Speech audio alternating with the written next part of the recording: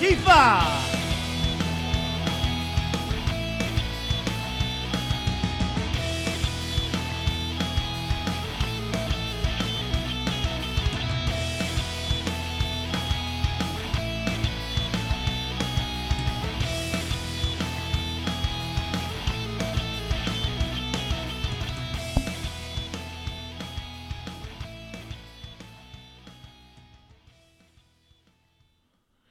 Okay, welcome to Move Left Idiots, a progressive talk podcast. I'm your host, Anthony Monterullo, joined by my co-host, as always, LaDonna Loki. LaDonna, how you doing?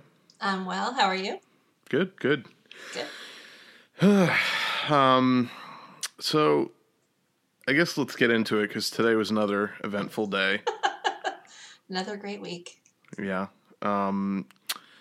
So we've had a lot of discussions in the last 3 weeks or so about how spineless the Democrats are and how they're caving on the promise to hold out for the Dreamers and, yada, yada. We've been talking about it ad nauseum. Everyone knows about it at this point.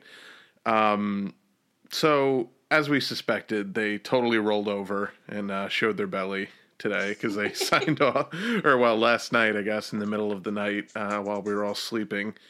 But with much fanfare at first because, Pelosi spent, 7 hours in heels on the floor? She stood 8 hours in heels and filibustered, reading all of this shit. For what?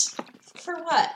Because a bunch of morons on Twitter who I saw today were like, oh, maybe you missed the part where Nancy Pelosi was standing for 8 hours fighting for the Oh my God. This is why this party is in the fucking shape it's in. Because idiots, they're so gullible that they actually bought that as something other than fucking political kabuki theater is all it was. I mean, that's really all it was. Yeah. And so, yeah, they caved. The Senate voted something like 71 to 28 in favor of passing a 2-year budget resolution with no protections for Dreamers, basically nothing that the Democrats asked for, although that was literally the one thing they asked for, because, again, they're super good negotiators. Got some money for rural internet that they were probably going to get anyway, so... Yeah, well, they got a bunch of shit that was bipartisan, and that was no-brainer that they were going to get anyway before the initial shutdown, so it's they literally just, the only modicum of political leverage they had, they just, pissed it down the toilet. The funny thing to me, though, is so Pelosi in the House was actually, for a second, I thought she was actually going to stand up, and she was like, well, we're not going to support a deal without protection for the Dreamers. The Senate can do what they want, but we're going to, stand fast on this. So I figured, all right, well, I guess I'll believe it when I see it. I figured maybe she would tell the caucus, hey, we're not going to vote yes on this, hold the line. I read some speculation on that they're saying basically she's lost control of the caucus altogether, that she doesn't have sway anymore, or that, and there was speculation over whether she even tried, that was the other piece of it. So I have this from the New York Times article on this today. On Thursday, Miss Pelosi herself displayed the conflicting pressures on Democrats. She simultaneously hailed the budget deal while proclaiming she would vote against it. So she hailed the budget deal while proclaiming she would vote against it. In a letter to colleagues, she explained her opposition to the deal, but also nodded to its virtues and held back against pressuring other Democrats to vote against it. Like a good leader does. I'm pleased this is a bad deal, wink, wink. I'm pleased with the product, she told reporters. I'm not pleased with the process. What the fuck does that mean? It's more fucking word salad out of this fucking pathetic, bordering on demented fucking lunatic that they have leading the House Democrats. It's she's worthless. What is she there for? How can you be pleased with the product when you got literally nothing that you asked for?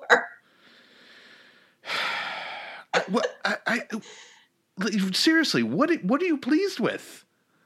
The donors probably like it. That's what she's pleased with. And she, it raises the most money. She always loves to fucking, brag about.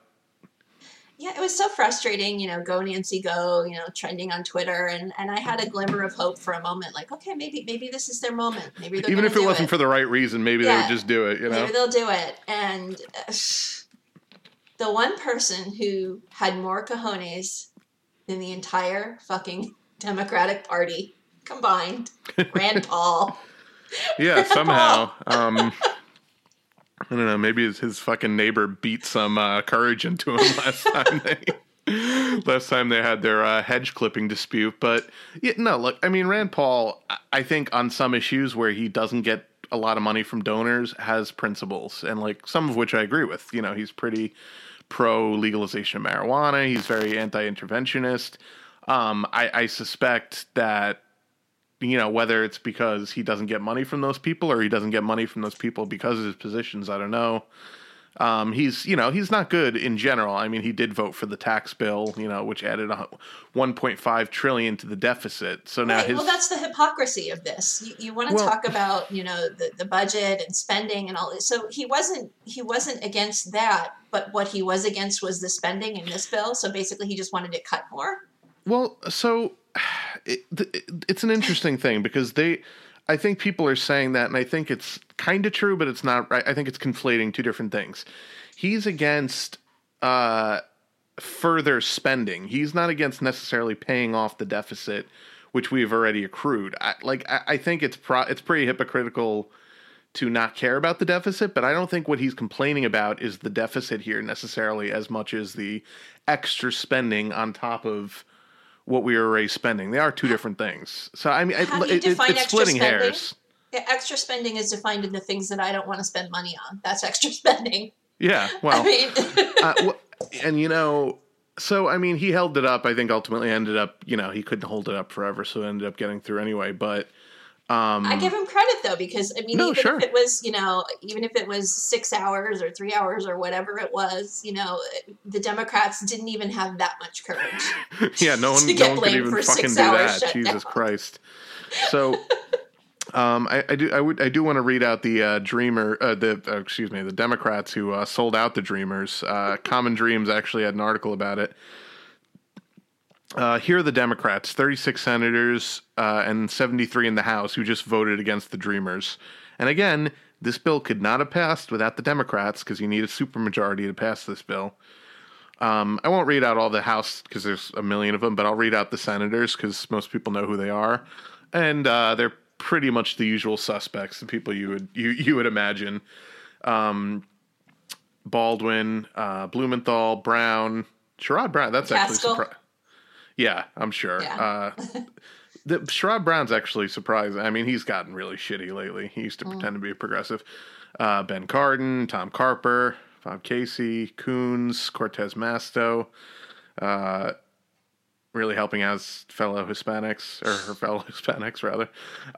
Joe Donnelly, Tammy Duckworth, Dirty Dick Durbin, Hassan, Peters, Reed, Schatz, Schumer. Oh, Mr. Leader of the fucking Senate. Shaheen Smith. Oh, Tina Smith, Democrat appointed to Al Franken's seat, voted no. Debbie Stabenow, Tester, Udall, Van Hollen, Mark Warner, who's horrible, Sheldon Whitehouse, Heinrich, Heidi Heitkamp, who's fucking awful. Doug Jones, totally just fucking selling at his base once again. Voted with Trump almost 100% of the time since he's gotten into the Senate. Yosoy Tim Kaine voted against it, or voted yes for it, for the budget rather. Not Steve King, Angus King, Klobuchar, Leahy, Mr. Joe Manchin, McCaskill, Menendez, Murray, and Nelson.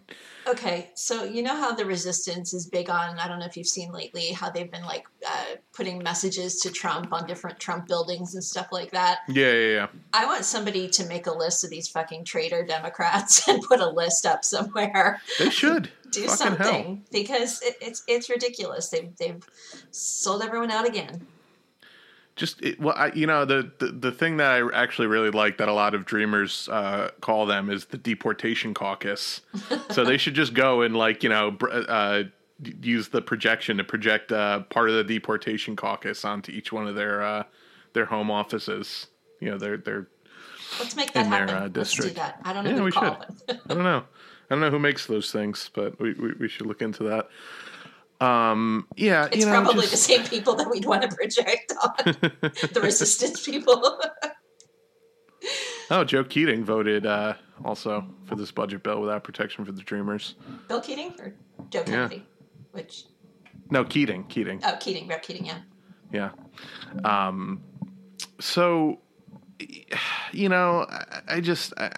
almost don't have anything to say anymore about these assholes. Like, I really don't. I mean, they're out of words.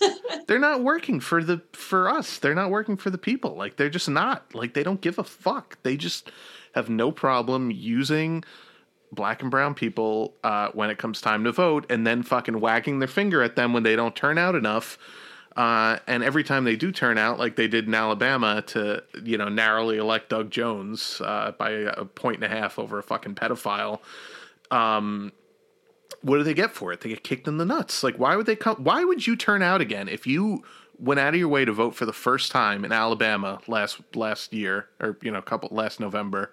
If you went out of your fucking way to go vote for Doug Jones, and you've never voted before, be like, oh my God, what's this? Roy Moore is fucking horrible. I can't let this guy represent us in the Senate. I'm going to go out and vote.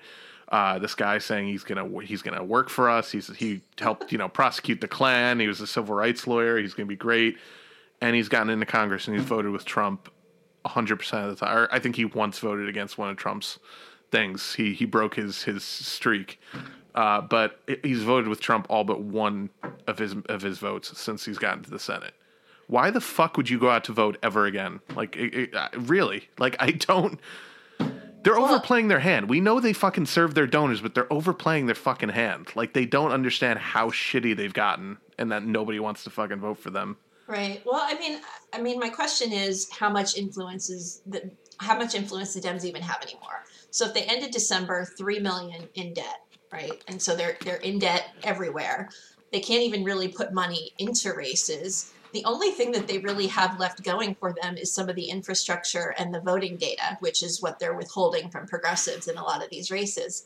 But other than that, I mean, the way I see it is Bernie and other progressives are building these outside organizations. They're completely surpassing the party, and the party is borderline irrelevant now. And their only last shot is potentially if there's a big blue wave, just, from reaction to Trump. But even that is waning. They pissed that away. They've already pissed that away. Yeah, that's what the statistics are showing. As of, I think, last November, October, they were plus 15 in general polling, congressional polling. Democrats against Republicans, when people were polled like, oh, who do you support in the midterms? They were plus 15. They polled them recently after their cave-in on the Dreamers, plus 2. So they've totally fucking pissed away their lead. It's once again to the margin of error. So there's a chance they don't pick up a net single seat. They'll win seats, but they'll lose seats. And because there's things like, there was a story where, Trump is lowering the cost of prescriptions for seniors.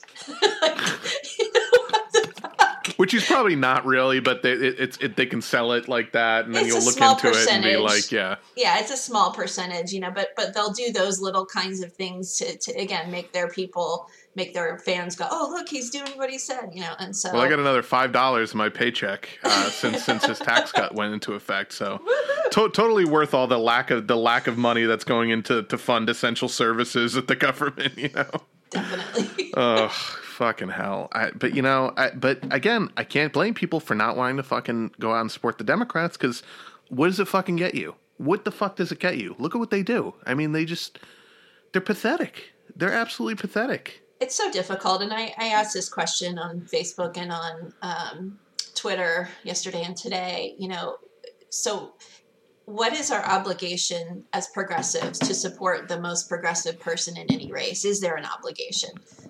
What does that look like? Because there are progressives that I very much agree with in terms of their issues. I like them as people. I might know them. But you look at things like their fundraising, or you look at their ground game or their networking or whatever, and you go, there isn't any. Like they have zero chance, and yet they're the one, that on all the issues, they're right. What do we do in those situations? And so there was some dialogue on it, and people have differing thoughts about it, but I think in these primaries, a lot of people are really in a rock and a hard place because at the end of the day, you know that you want someone strong enough to beat the GOP, and you know that the GOP, their candidates have tons of money, and if they don't have money now, they'll have money if they need it. Like they move it around. And so I hate that the money is a factor for our candidates, but it really is. And it's just like, my God, every person listening to this, give a few bucks to somebody, $3, anything. Look locally. Go, give to your local progressive. There's bound to be one running near you. Only 3% of voters actually donate. Wow. And we need to really increase that if we want our voices to matter. Yeah. I actually really like Ro Khanna's new proposal. Did you see that bill he put up, the Democracy Dollars bill? Mm-mm. It's a concept that's been kicked around for a long time, but I think he's reviving it, where basically people get 50 democracy. If this bill were to pass into law, every American citizen of voting age gets $50 to contribute to the campaign or campaigns of their choosing. And he has a lot of interesting charts on this about how if every American that voted in the last election had 50 democracy dollars to give to a candidate, they would have outspent all the special interest money that was put into the election.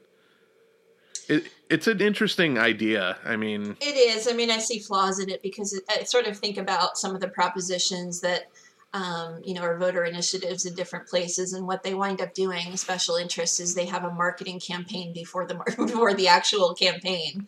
So they'll be, marketing to these voters to put their democracy dollars towards their candidate before they're even starting. So I don't know. I mean, we just have to limit the money is the bottom line. Yeah, we I mean, that's the ultimate. Yeah, to have people, have something to be able to contribute. But beyond that, we'll never be able to match what these corporations will spend because they get back 5 or 6 times or 10 times the amount. Whatever they put in lobbying, they get back in tax cuts and other breaks. So, yeah, no, this is what they spend is a pittance compared to what they reap as a reward for buying these politicians. Yeah. But I do like that he's trying. So he really is like the Democrats' idea man. Like nobody is like. Nobody else really is. I mean, Bernie is like the amendment king, but Ro Khanna is like really pushing, and Tulsi to an extent. I think she was the one who came up with the OFF Act, the fossil fuels. So there's some, good rising stars in the Democratic Party who are, constantly stifled and not put in front of cameras. Yeah. Oh, you know who else voted against or voted to pass the budget without protections is Beto O'Rourke, who everyone is fooled into thinking is a fucking progressive. Right. But he's had a very sketchy past. I mean, he didn't sign on to HR 676, the Medicare for All bill. He talked about passing a conscription bill. I mean, what the fuck? I'm so torn on him. I really am. Like, okay, I heard he was in a punk band, and I'm like, okay, yeah, that's so you think he'd be awesome, like.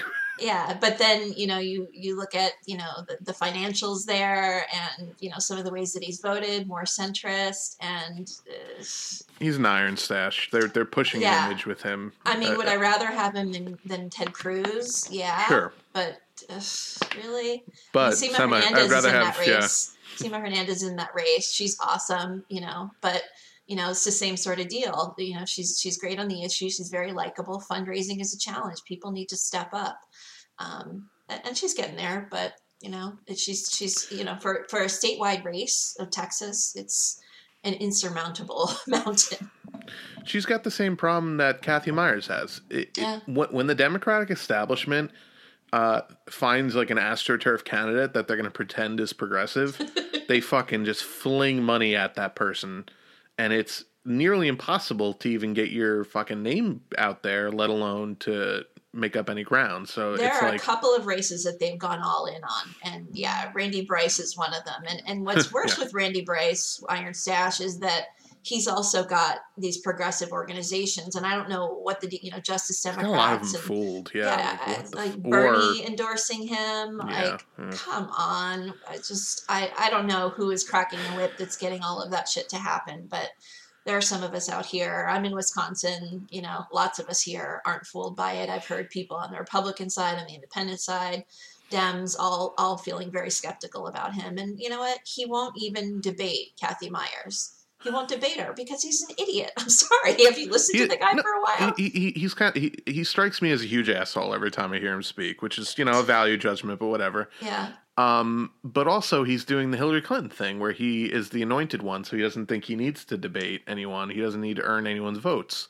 They're going to count on the fact that they came up with these slick, nice, like heart-wrenching commercials, and they think that that's going to fucking beat a shithead like Paul Ryan, who they don't even, it doesn't even occur to them, has unlimited fucking funding. The Republicans are not going to let him go down without a fight. No.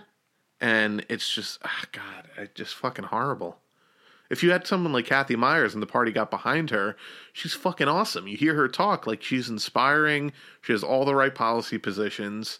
She's super smart, articulate, all of that. Yeah. Doesn't fucking hide like a little bitch from her primary challenger. Right. But it's like I've had Twitter spats with him before. He gets really pissed off. I remember. Yeah, I hopped in one of those. He's such a little bitch. Like he really is. I'm sorry. It's really funny. And we'll get to some other little bitches from another podcast later, but. Who also got really pissy on Twitter the other day because people were they broke out the "how dare you," like that sort of the indignation. Yeah, which is just sweet. I wish I could like bottle that. But so yeah, Democrats caved on that as we suspected. I want to talk about the United States of Care, but actually, let's save that till the end because I also want to talk about the Super Bowl a little bit.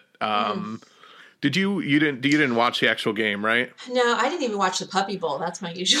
Oh my God, come on! I know. Mr. Wigglesworth was like the fucking MVP. He was like the best.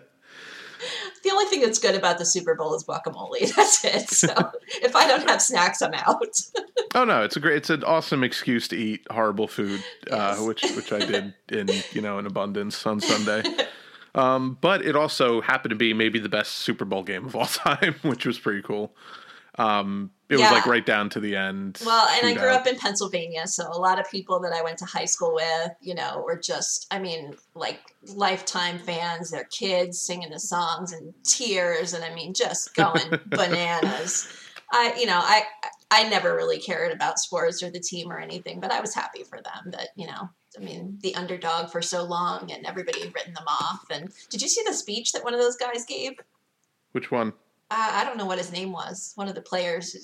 He was like wearing some costume. I guess it was where they got the trophy. And Chris Long. Yeah. Yeah. He's actually a super lefty. He's really cool. He had like a really good answer as to why he refused to go to the White House to meet the president. Yeah. And people were like, "Oh, aren't you being like a little snowflake? You don't want to debate him?" And he's like, "Look, I have nothing to say to him. Like, what am I going to say to somebody that thinks there were good people on the Nazi side in Charlottesville? I'm gonna go there and I'm gonna ask him, what did you mean by that? But I don't need to do that because I already know the answer." Like he said something like that. And how would I look at my kid and answer? Yeah. Why did I do that? Yeah. And I don't know. I forget who he donated. He donated his entire year's salary to a youth organization. He's very supportive of Kaepernick. He did I believe he did a fist. He didn't do the kneeling, but he did like a fist during the anthem. He's only one of the only white players to do it too. So, kudos to him for that. Yeah. Speaking of white people, though, did any of your friends that you saw on Facebook participate in the white privilege riots that took place right after the Super Bowl? If they did, I didn't really hear about it. Maybe they were too drunk. Holy shit. There were it was riots. If it had been people of color, and I said this on Facebook, had it been people of color, they wouldn't fucking. It would have been, riot gear and craziness. Ferguson. It would have been Ferguson. We've seen it. It absolutely would have been, because you could hear, they were talking about some of the comments. They police are saying there's like thousands of them and they're coming, and it's like they're starting to freak out. They're tipping over cars, and you can hear this, but you can hear it. And at the same time, I'm thinking, but if you were talking about people of color, you're panicked, but the panic in your voice would not be fucking panic. It would be, It would be glee. it would be a whole other universe of, horrors brought out. Well, I suspect that a lot of them would be, yeah. It would be fucking glee because a lot of these cops are fucking maniacs who love to crack people's skulls, especially black people, like we saw in Ferguson. I mean, if that was the situation, and it was like the St. Louis Rams had won and people were rioting in Ferguson, they would have been fucking rolling out the tanks again, and tear gassing them, shooting them with rubber bullets. I mean, I guess the only other, logical explanation is that a lot of the cops are Eagles fans too, and so they're just like, yeah, go ahead, knock over the car. What the fuck? Yeah, but I totally agree with everyone who said that was such a white privilege riot because like that would never happen in a black city. If that was Atlanta, like people would be fucking cracking skulls. You look at the pictures of the crowd. Yeah, it was almost all white. And look, I don't condone rioting. I think it's kind of stupid, but I mean, I'm also not going to say like, I don't understand it. Like, woohoo, my team won. Let's flip over a car. Like, who does that? In what universe does that thought even cross your mind? See, yeah, that's the thing. Well, but it's not even that. It's like that they all leave the game and the bars at the same time. It's all, in one little... Well, so in Philly, because the game wasn't in Philly, it was in Minnesota, they all left the bars after they won, and they're so euphoric and fucking hammered that they needed to climb lamp get their angsty white rage out somehow, so they decided to fucking climb lamp poles like, capuchin monkeys and fucking set things on fire, flip cars. So like, and then the looting started, which of course, again, had it been, people of color, would have been an entirely different narrative. All over Fox News. Oh, look at these black people looting, taking advantage of. We've seen it a million fucking times that they do that shit. That Fox News does that shit. Mm-hmm. So that put a sour taste in my mouth. But I was glad to see the Eagles win because fuck Tom Brady and fuck the Patriots because Trump is a Patriots fan and really good friends with the owner, good friends with Brady. So they're most certainly more of Trump's team than anyone else's team. They were joking that Brady was feeling very deflated. That's a joke even I get. I mean, fuck that guy. Seriously, he's the worst. Ugh. Every time he got sacked, I was which was not a lot. Is he like a cheater on his wife too? That's what people were saying. He's like a cheater in the game and in life. I don't know. Well, he's certainly a cheater in the game. I don't know if he cheats on his wife. I wouldn't be shocked, but I won't make that claim or anything. He's a fucking asshole. I can tell you that much. And I hate his guts. And can't wait till he retires because he's really good also. Is he getting old? Yeah, he's like 40. He needs to step aside after that. But he's probably going to come back for another season because of his pride. But it doesn't matter because the Jets are going to be good this year, I think. Speaking of riots, we'll fucking tear the city down if the Jets finally win a Super Bowl. They haven't won a Super Bowl since Super Bowl III. But the Eagles never won one ever, right? No. Well, so there's only been 50 Super Bowls. So, I mean, it's almost the same amount of time. Although I guess the Jets technically have won one, but it was before I think the Super Bowl was before they were even an NFL team. They were still an AFL team. So it's like a million bajillion years ago. But so the reason I wanted to talk about the Super Bowl for real though is the commercials. There were some funny ones, like Tide had a really funny ad with Hopper from Stranger Things. Like he would just pop up in the background of like ads that looked like other ads, and he'd be like, "Oh no, this is a Tide ad," and like so that shit was funny. But nothing about Tide Pods, though, I'm sure. No. Well, someone said that to me. They're like, "Why are they advertising for Tide? This is like a weird time to be advertising." There's apparently discussion of legislation to make them look less tasty. Oh yeah, I forgot about that. That's a New York State Senate thing. Yeah, the shitty fucking fake Dems in New York would rather worry about people eating fucking Tide Pods than the fact that they have let the Republicans take over the fucking legislature because of a bunch of shitty Democrats that caucus with them. God, I have no use for that piss poor excuse for a democracy up in Albany. Well, it's like this. I mean, so are there parents that don't watch their kids and their kids get into this shit and probably look don't at eat it and go, detergent. Like, what the fuck? But that's the thing. Watch your damn kids. Watch your damn, child lock, whatever you need to do, put the Tide Pods up high, something. But this isn't even like little kids. This is like idiot teenagers, like doing things for Insta, follows. So YouTube, yeah. Insanity. They can go buy their own Tide Pods if they wanted to. Just don't be a fucking idiot. Don't eat a fucking little piece of laundry detergent. It's not gonna be good for you. Well, I promise. The other part is who can afford Tide? That's true. That's for rich people. Well, yeah, that's you typically see like a bunch of suburban upper middle class kids in those videos. You don't see. Ain't nobody got time when you got to work 40 hours a week to be eating fucking Tide Pods for Insta hits or some shit. Stupidity, Darwin Awards. Yeah, somebody was like, guys, seriously, stop trying to stop natural selection. Like, just let this play out. I disagree. So the big controversy from the Super Bowl ads was the inexplicable. I literally almost spit my drink out when I saw this ad because it immediately struck me how fucked up this ad was. So Dodge, all the car companies try to run really like inspiring, like, they're driving on a mountaintop and Matthew McConaughey's in the car and he's talking to the kid. That sort of garbage, which is fine. It's inoffensive. It's whatever. And they're all trying to connect with millennials on social causes and, try to, the whole idea of conscious capitalism is a thing right now. Companies are trying to improve their image and, put out things like they're being green and this, that, and the other. Yeah. We are all the same, just generic, tolerance messages, which is fine. I'd rather them do that than put out the opposite, but we all know it's bullshit. It's just for, corporate PR.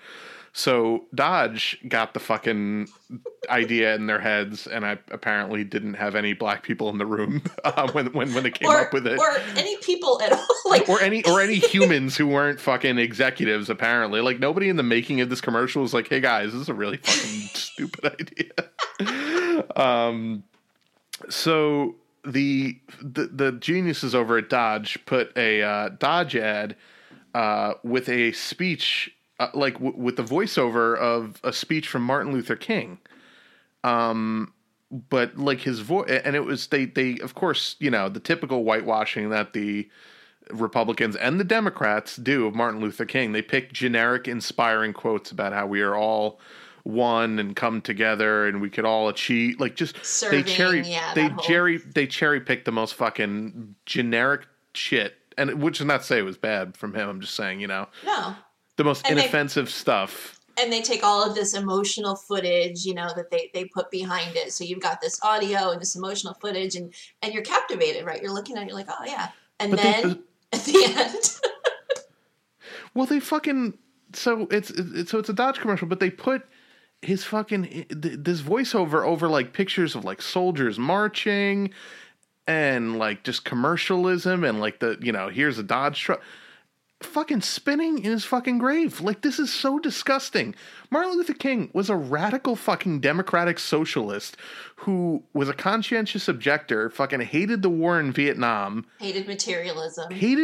In that same exact speech, he talked about how how the advertisers try to sell you, this is the chapstick you want to buy, or this is the car you want to. Literally the exact same speech.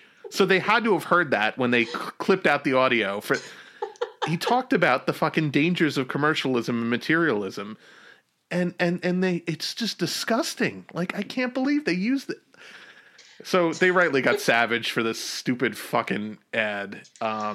It just never ceases to amaze me how completely tone deaf ad executives are. Like, after all of this time, how do you not realize that? And discussions on, diversity and, women's voices and people of color and all of that, and, trying to hire more, even if you're in a room entirely filled with old white guys, don't you at least focus group it? Like, send it out to some people and say, hey, what do y'all think of this? How the fuck did this slip through? Actually, the New Yorker had a piece that was pretty funny talking about it. That's worth reading, but just imagining what it was like in the room with the ad executives talking about it. I really want to know how that got through without anyone in the process saying, guys, this is like a really fucking, this is going to be a disaster. Like, that what whole are we team doing? should be fired. Whoever their agency is should be fired. All of them. Yeah. Yeah. Seriously. Wow. Apparently, Bernice King, who's MLK's daughter, said like she didn't authorize it, and she doesn't know of any members of the family that authorized his voice, which probably they took from a public domain speech, because a lot of political speeches are public domain. So I'm sure they didn't even ask for permission. They just fucking put it in there, totally stripped it of all meaning, and used it to sell fucking Dodge Ram. It's like, what? Yeah.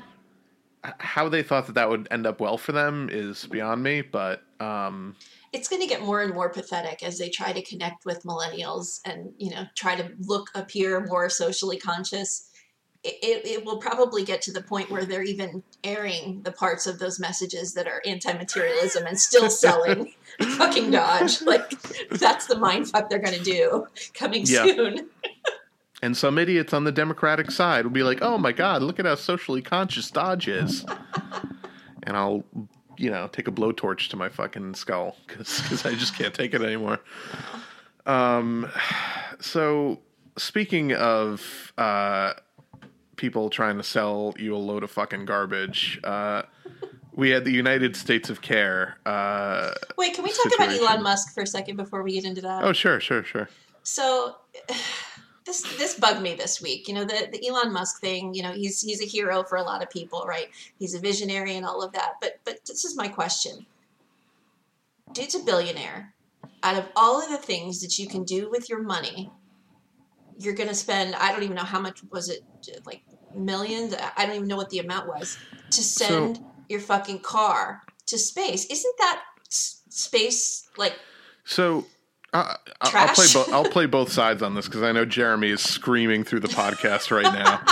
And I like Elon Musk. I told you guys my secret theory. I think the aliens are whispering to that dude. He's got the secrets. I generally do too. So I'll two caveats. So number one, he didn't just do it to send his car up. They're trying to test out this rocket because they want to use it for the manned mission to Mars. So they had to put in a payload of a certain weight. And he figured it would be a good kind of, funny thing and also a great ad for his car, no question, to put this car in space and, put a dummy driver in it, who didn't look like a dummy, by the way. I could have sworn he fucking moved while I was watching that video. Freaked me out. I think a lot of us thought that.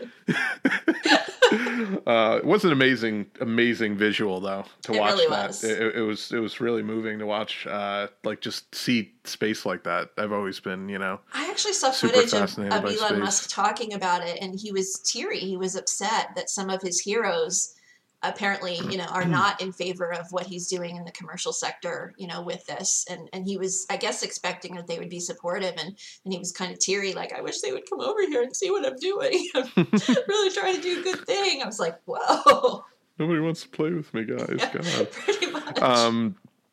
Yeah, no, and look, I think ultimately what he does for the world is a net positive. And there's been some shady stuff about how he's very anti-union and he kind of tries to stifle that. But I think ultimately because because he's obviously a vulture capitalist, but he is trying to move us towards good technologies, which is, a lot more than I can say for anyone in the oil industry. So I'm glad for that he's trying to, unfortunately in this fucked up world where money is everything, like in this country, it might take a vulture capitalist who happens to be on the side of good things when it comes to the environment and to cars and to, high-speed rail and things and infrastructure and things like that to get it done.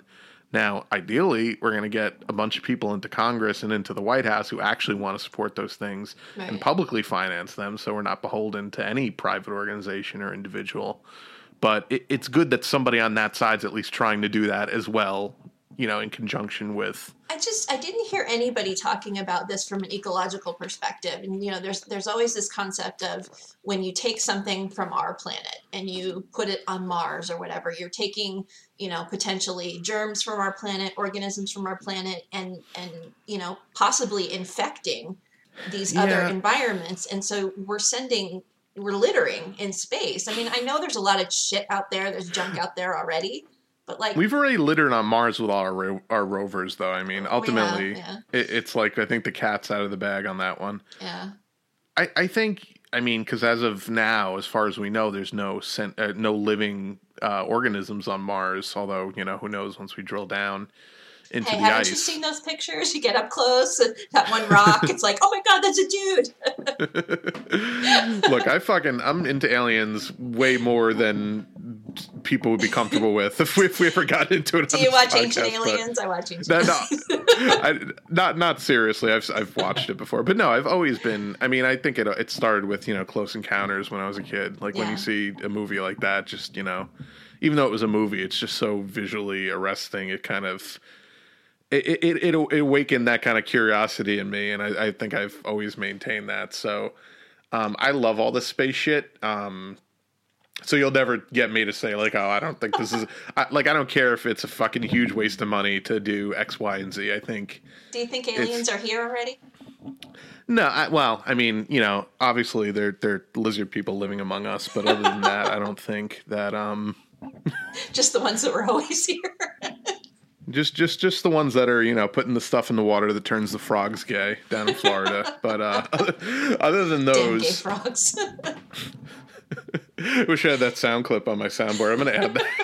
Add it in. So I think it's a net positive to be doing this kind of space exploration. And the other thing that a lot of people don't talk about is that a lot of shit that we have now in our everyday lives came from NASA trying to figure out creative solutions for getting people up into space and keeping them alive while they're up there. My memory foam bed. Thank you very much, NASA. Yeah, memory foam. I think saran wrap, aluminum foil. There's like a million different fucking things. Duct tape, I think. There's so many like random everyday inventions that we rely on that were created just to figure out how to get somebody into space and how to keep them alive once they were up there. So I think space innovation and space, having a space program where you're actually striving to achieve a goal, like putting a manned mission on Mars, is super important. Whether it seems frivolous or not, I don't really think it is. And we're fucking this planet up enough that we're going to need somewhere to go eventually. Well, that's what I think the real push is like, okay, out of all the people, he knows just how bad things are here, and that we better plan B. He definitely has a moon colony already.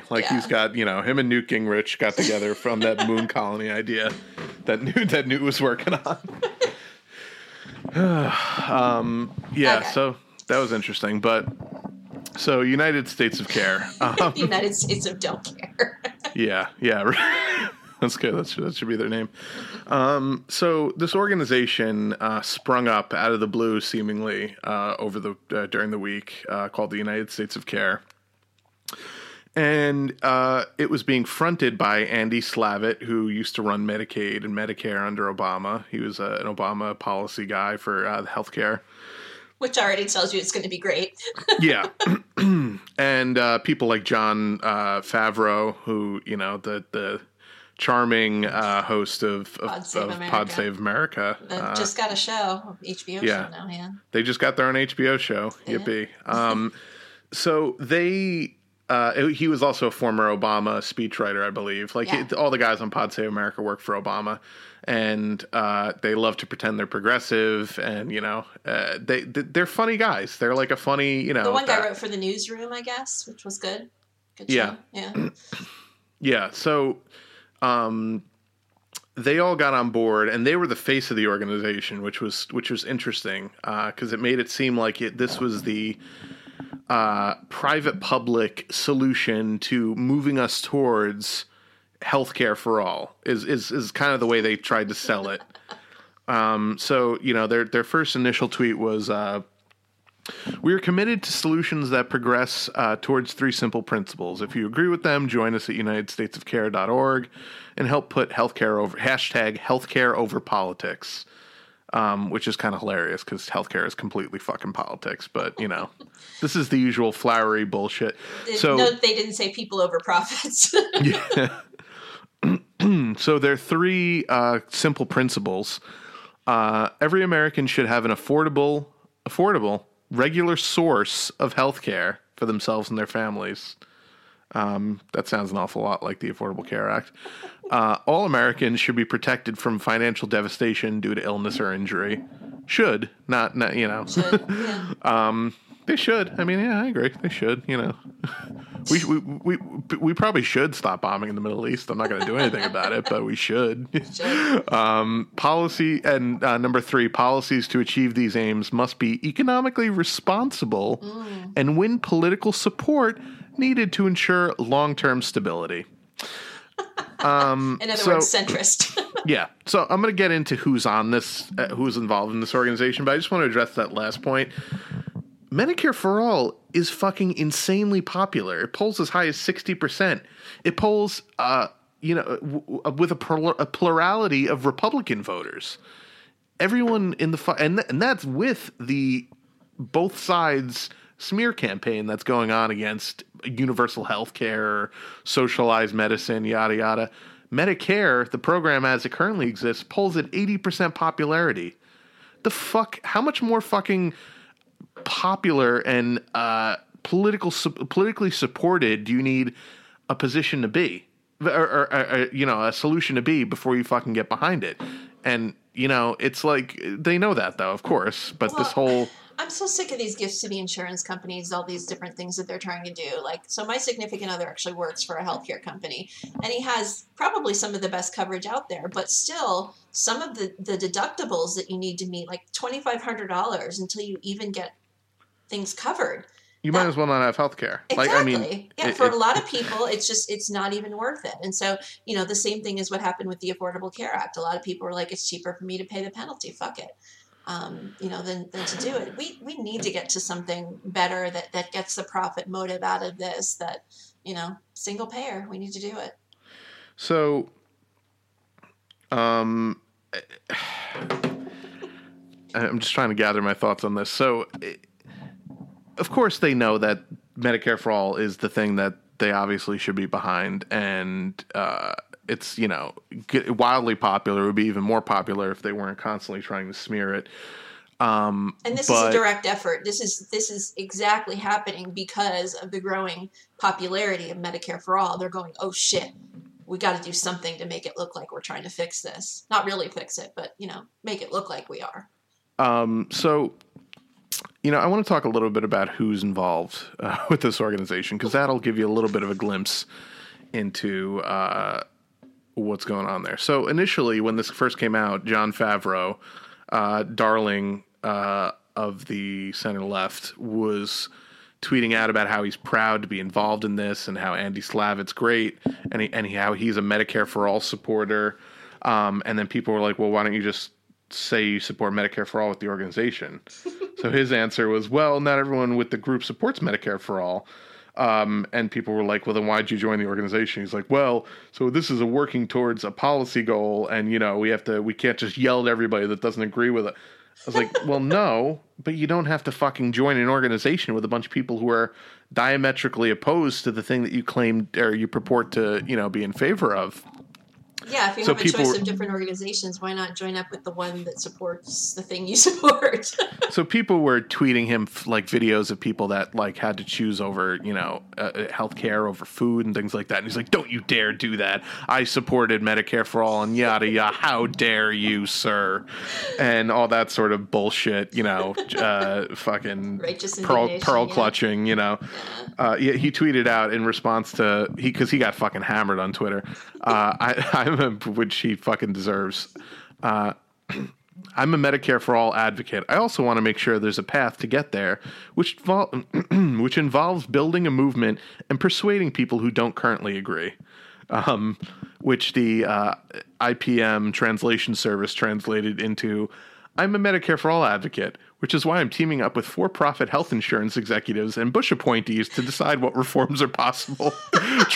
Translated from overripe Zach Morris. Which is just fucking top-notch as usual for my PM tweets. So yeah, one of my mutual follows on Twitter, Gallifreyan Jedi. He's one of my favorite accounts, by the way. Yeah, he's great. So he broke down what's actually happening here. I just want to read you some of his tweets and some of the stuff he dug up from United States of Care's website. So he tweeted out, "Oh, look, it's a new nonprofit dedicated to healthcare. How exciting that people are organizing behind single payer." Oh, touches earpiece. Oh, what? Oh, it's actually bullshit. So right out of the fucking gate, this bipartisan org has a classic bipartisan mission: stop single payer healthcare from happening. So their mission statement on their website, the organization is trying to prepare for an eventual opening for bipartisan policymaking, which heading off increase. The organization is trying to prepare for an eventual opening for bipartisan policymaking while heading off increasingly volatile swings in health policy when political fortunes shift in Washington. What could they possibly be referring to there? I'm sure they're just talking about when Republicans have volatile policy. They're not talking about a kind of volatile policy like, insuring every American citizen. Already, potential Democratic contenders for the 2020 presidential election are signing on to Senator Bernie Sanders' Medicare for All bill, which has more than a dozen co-sponsors in the Senate. And that's where that statement ends. So clearly that they were using that as an example of volatile policy shift. So they're literally saying we are opposed to this volatile policy shift of actually insuring every man, woman, and child in America. So fucking, as IPM said, overripe Zach Morris, the fuck are you talking about? Like, they're not fighting for Medicare for all. Like, what? So how much is Jon Favreau getting for this little initiative? Oh, yeah. I'm sure he's doing it out of the kindness of his liberal heart to join up with this organization. So he continues, fellow peasants, anytime you see someone use the words affordable and access in reference to healthcare policy, you can be assured they aren't talking about you, which is actually a very good rule of thumb. It's the number one thing I look for when I'm looking at candidates on the Dem side in particular, even independent, and I'm trying to figure out, are they a centrist or are they progressive? That's the whistle. Those are the words I look for. Affordable. Access. So also on their website, United States of Care is a new movement to ensure that every single American has access to quality, affordable healthcare, regardless of health status, social need, or income. I have access to a fucking $3 million yacht if I have the money. Yeah. I mean, this is such bullshit. I can't believe they still think they can get away with these fucking buzzwords. Because they can. Because the majority of Americans, unfortunately, are still not awake. So the greatest strength of the neoliberal is the ability to. This is really funny and very true. The greatest strength of the neoliberal is the ability to speak or write hundreds, even thousands of words without saying a single goddamn thing. That's a superpower. and they had this. He has this whole section here. The excerpt here, our mission. The mission of the United States of Care is to ensure that every single American has access to quality, affordable health care, regardless of health status, social need, or income. A new nonpartisan nonprofit, we are building and mobilizing a movement to achieve long-lasting solutions that make healthcare better for everybody. United States of Care will help to make it happen by working with Americans from across the political spectrum. It's just fucking nothing. They don't say anything. It's true. They really don't say anything. So he goes on, well, it looks pretty bad so far, but let's take a look at who's behind the wheel of this astroturfing experiment. And there's some health insurance executives. So I was gonna say, who would fund such a nothing burger of a nonprofit that really is for nothing? So these are the board members: Bernard Tyson, chairman and CEO, Kaiser Permanente, an insurance company. Fucking A. Patrick Conway, MD, former deputy administrator, Centers for Medicare and Medicaid Services, president and CEO of Blue Cross North Carolina. So then he goes on, to be fair, they balanced this with checks notes. Oh, Jesus fucking Christ, really? So we have Bill Frist. Bill fucking Frist, former United States Senate Majority Leader, Republican from Tennessee. Why not? Fucking hell. And Mark Cuban.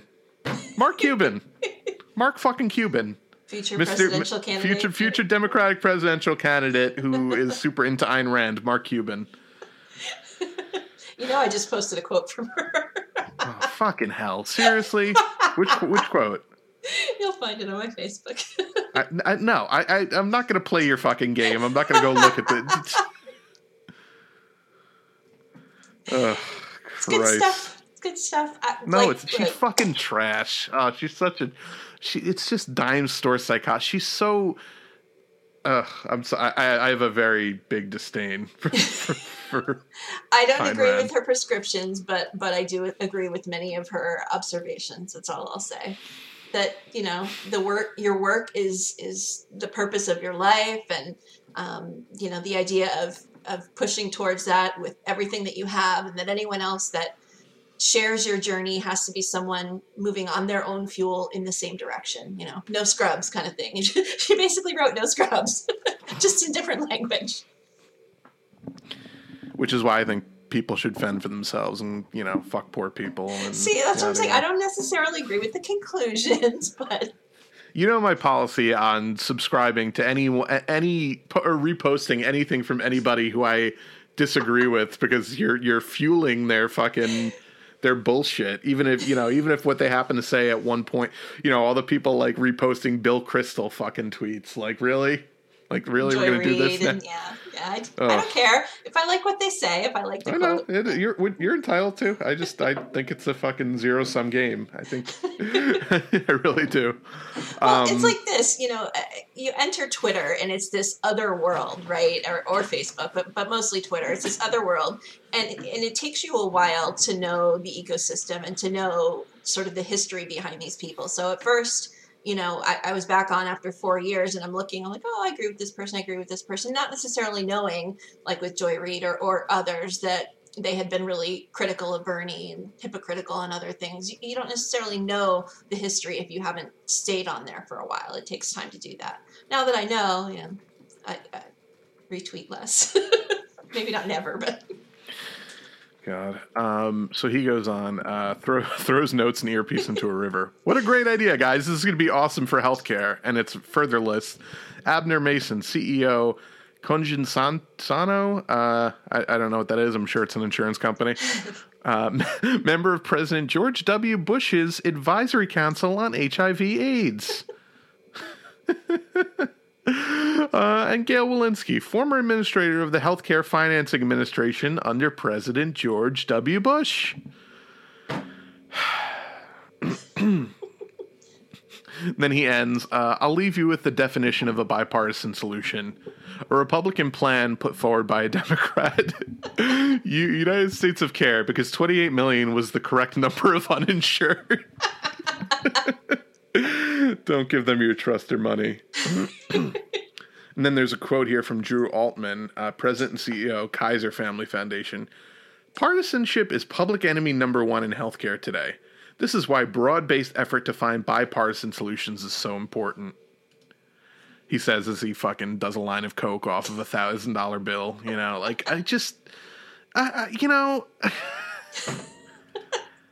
So, basically, go fuck yourself, Jon Favreau. We know you're not really progressive. We know you're just fucking pretending that you care about people. Or maybe he's deluded himself. I don't know. I mean, I'm genuinely curious. Yeah, it'll be interesting to see if he stays with it. I mean, when we hold these people's feet to the fire, I do think it sometimes anyway makes them pause and go, oh, well, what would this look like in the future? What would this look like from the outside? At the end of the day, of course, they make financial calculations that, none of us know about. Large sums of money change hands and we know what happens. But, maybe it'll make them think. But this is good news because this means that they're fucking terrified. Yes. They're so fucking terrified of It's 95-year-old fucking socialist with well, crazy white hair who's gonna bring everyone health care. and what's been amazing is things that were so far left field that you would think you couldn't even talk about are being talked about now. Things like universal basic income, things like student loan forgiveness. I've seen a bunch of things about that this week, which most people would be like, that's never ever going to happen. Like, it's being actually discussed right now. Yeah, healthcare for everyone in the country, which I can't stress enough is a fucking centrist idea everywhere else in the country. Only in America, or everywhere else in the world, rather. Yeah. Everywhere else is it's like, oh yeah, of course. Like, why would we even talk about that? But only in fucking America is it considered a far left radical idea because both parties have fucking sold us out to corporations. And until we get rid of that shit, until we get rid of them, it's never going to change. There was a speech of Bernie talking to some young people, maybe high school or something, a long time ago. And it's like, everybody in the room, healthcare is a right, and everybody in the room agrees. It's like, if you ask kids, do people have a right to healthcare? Kids usually have a decent moral compass. They're going to be like, yeah, it's only that these ideas are socialized out of us later, that we're taught that we shouldn't be allowed to have these things, that they're not within our reach, that they're undoable, that they're too expensive. And, I don't even think you need to talk MMT, although there's MMT people out there that are probably screaming. I don't even think you need to talk MMT to talk about our ability to afford these things because they make fiscal sense. Healthcare, getting the profit out of it. There are tons of ways to save money. I don't know if you've ever seen Adam Ruins Everything. He did one on healthcare and talking about the scams that go on in terms of how they charge, insurance companies versus patients and how they mark everything up. So you end up paying $50 for a Band-Aid. There's just so much that can be fixed there. And student loan forgiveness, you take all of that money that, people are tied up in debt right now. They can't buy cars. They can't buy homes. They can't go out to eat. They can't do all of these things. You take that money, you free it up. You've got, a generation that can prosper, that can invest in small businesses. There's just so many good things that can happen from it. So it's exciting. They have the money. They're just spending it all on avocado toast and Tide Pods. I don't know why you're saying these things. I mean, they have the money. Millennials, we all have money. Yeah. We're just wasting it on frivolous things like avocado toast and coffee. That's why we can't afford $500,000 houses, because we're spending $550 a day on coffee. That's what I'm being told, apparently, by fucking geniuses who talk on cable news shows. Yeah, the generational shaming that happens with millennials, boomers to Gen X to millennials, it's insane.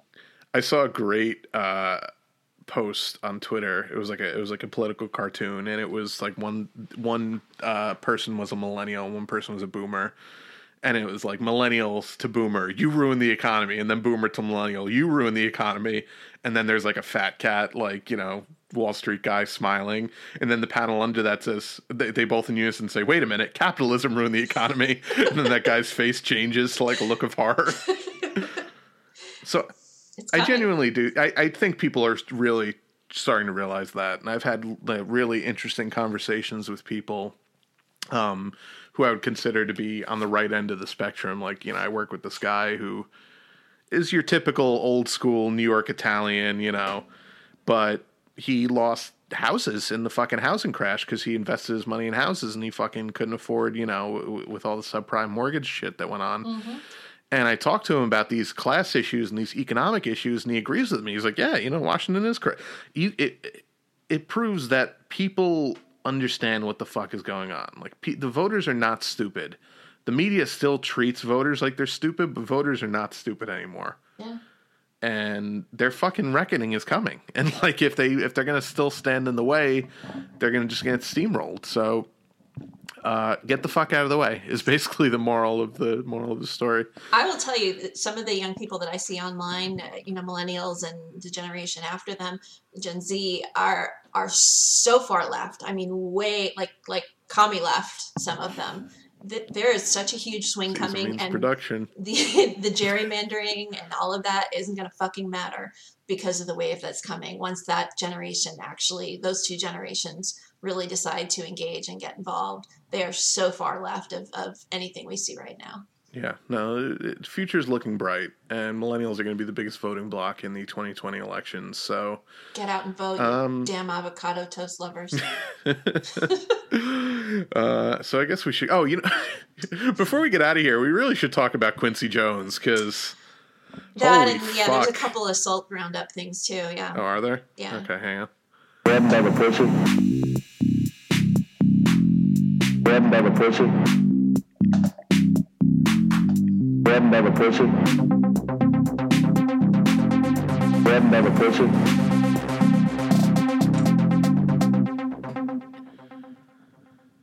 So before we get into the actual other assaults, I just have to say that I felt very assaulted after I read the Quincy Jones article. my mind, the images that were in my mind, it was an assault of my brain. Quincy Jones has no fucks left to give. What is he, 85 now? And he is just spilling all the secrets about Hollywood, about Marlon Brando and different people that he had sex with. I've never heard such. Oh my God, what a fucking nuts interview. He just casually, like the third or fourth most important thing from that was he was like, oh yeah, I know who killed JFK. It was, Vito Boombots down the block. Like, I forget the guy's name, but like he just fucking named him. He's like, oh yeah, no, like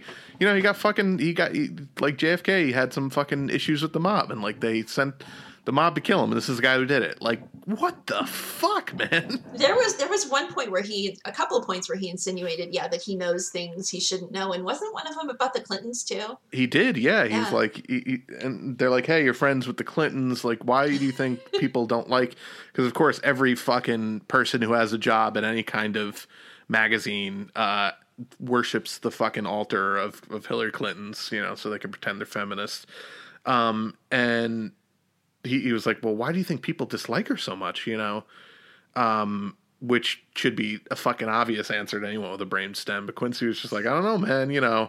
It's just like when you carry secrets like they carry, just people, I think, get a sense of that. And then he's like, man, we shouldn't talk about this. Yeah, it's like, what's your sign? You know what's really ironic? He felt more comfortable saying who killed JFK than he did about revealing a secret of the Clintons, which tells you all you fucking need to know about the Clintons right there. Because he hung out with them for a decade.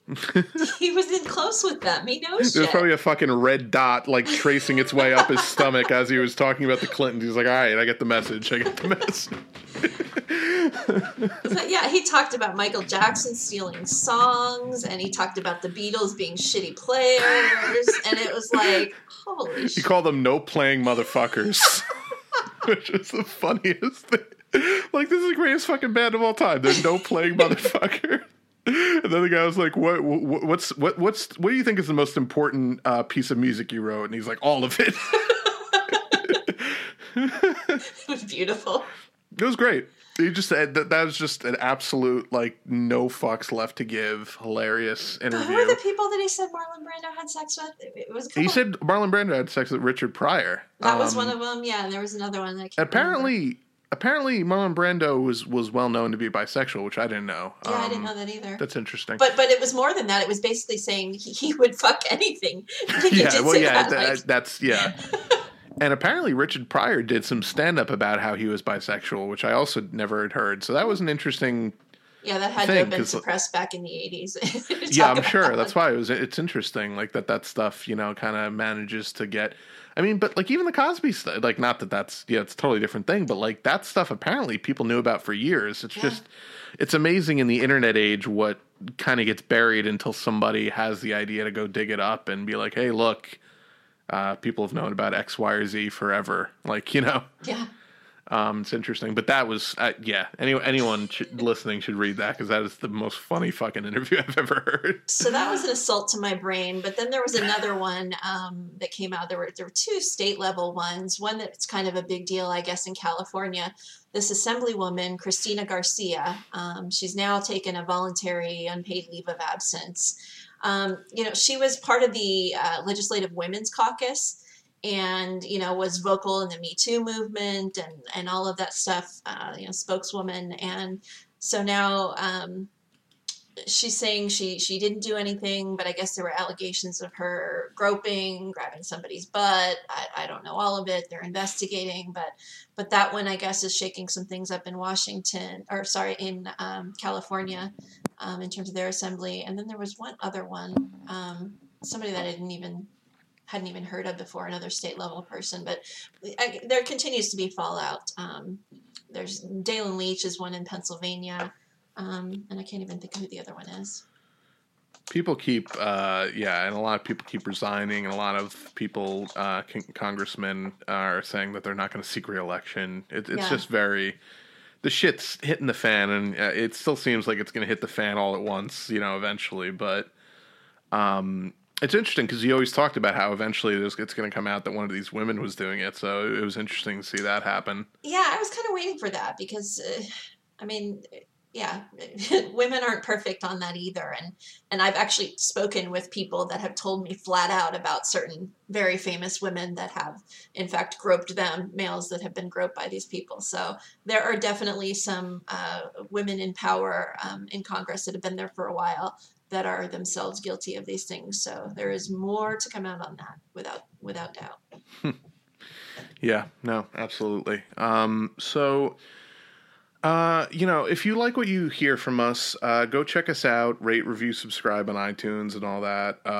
Check us out on Patreon, patreon.com/moveleft. We do a politically themed movie review podcast over there.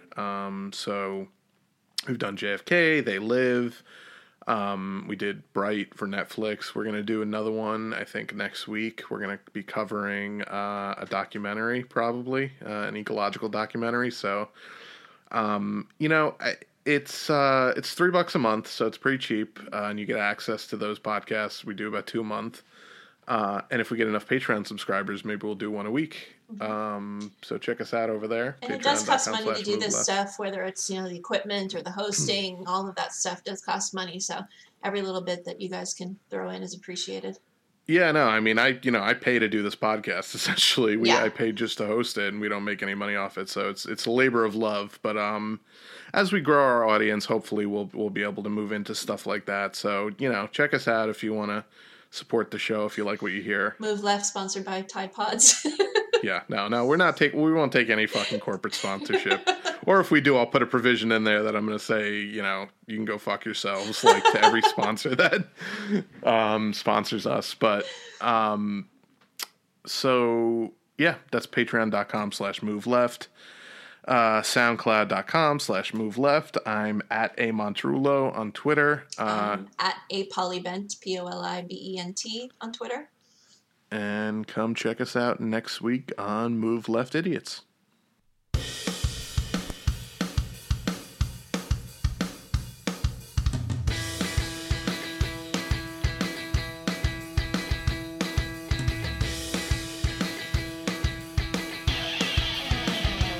Antifa!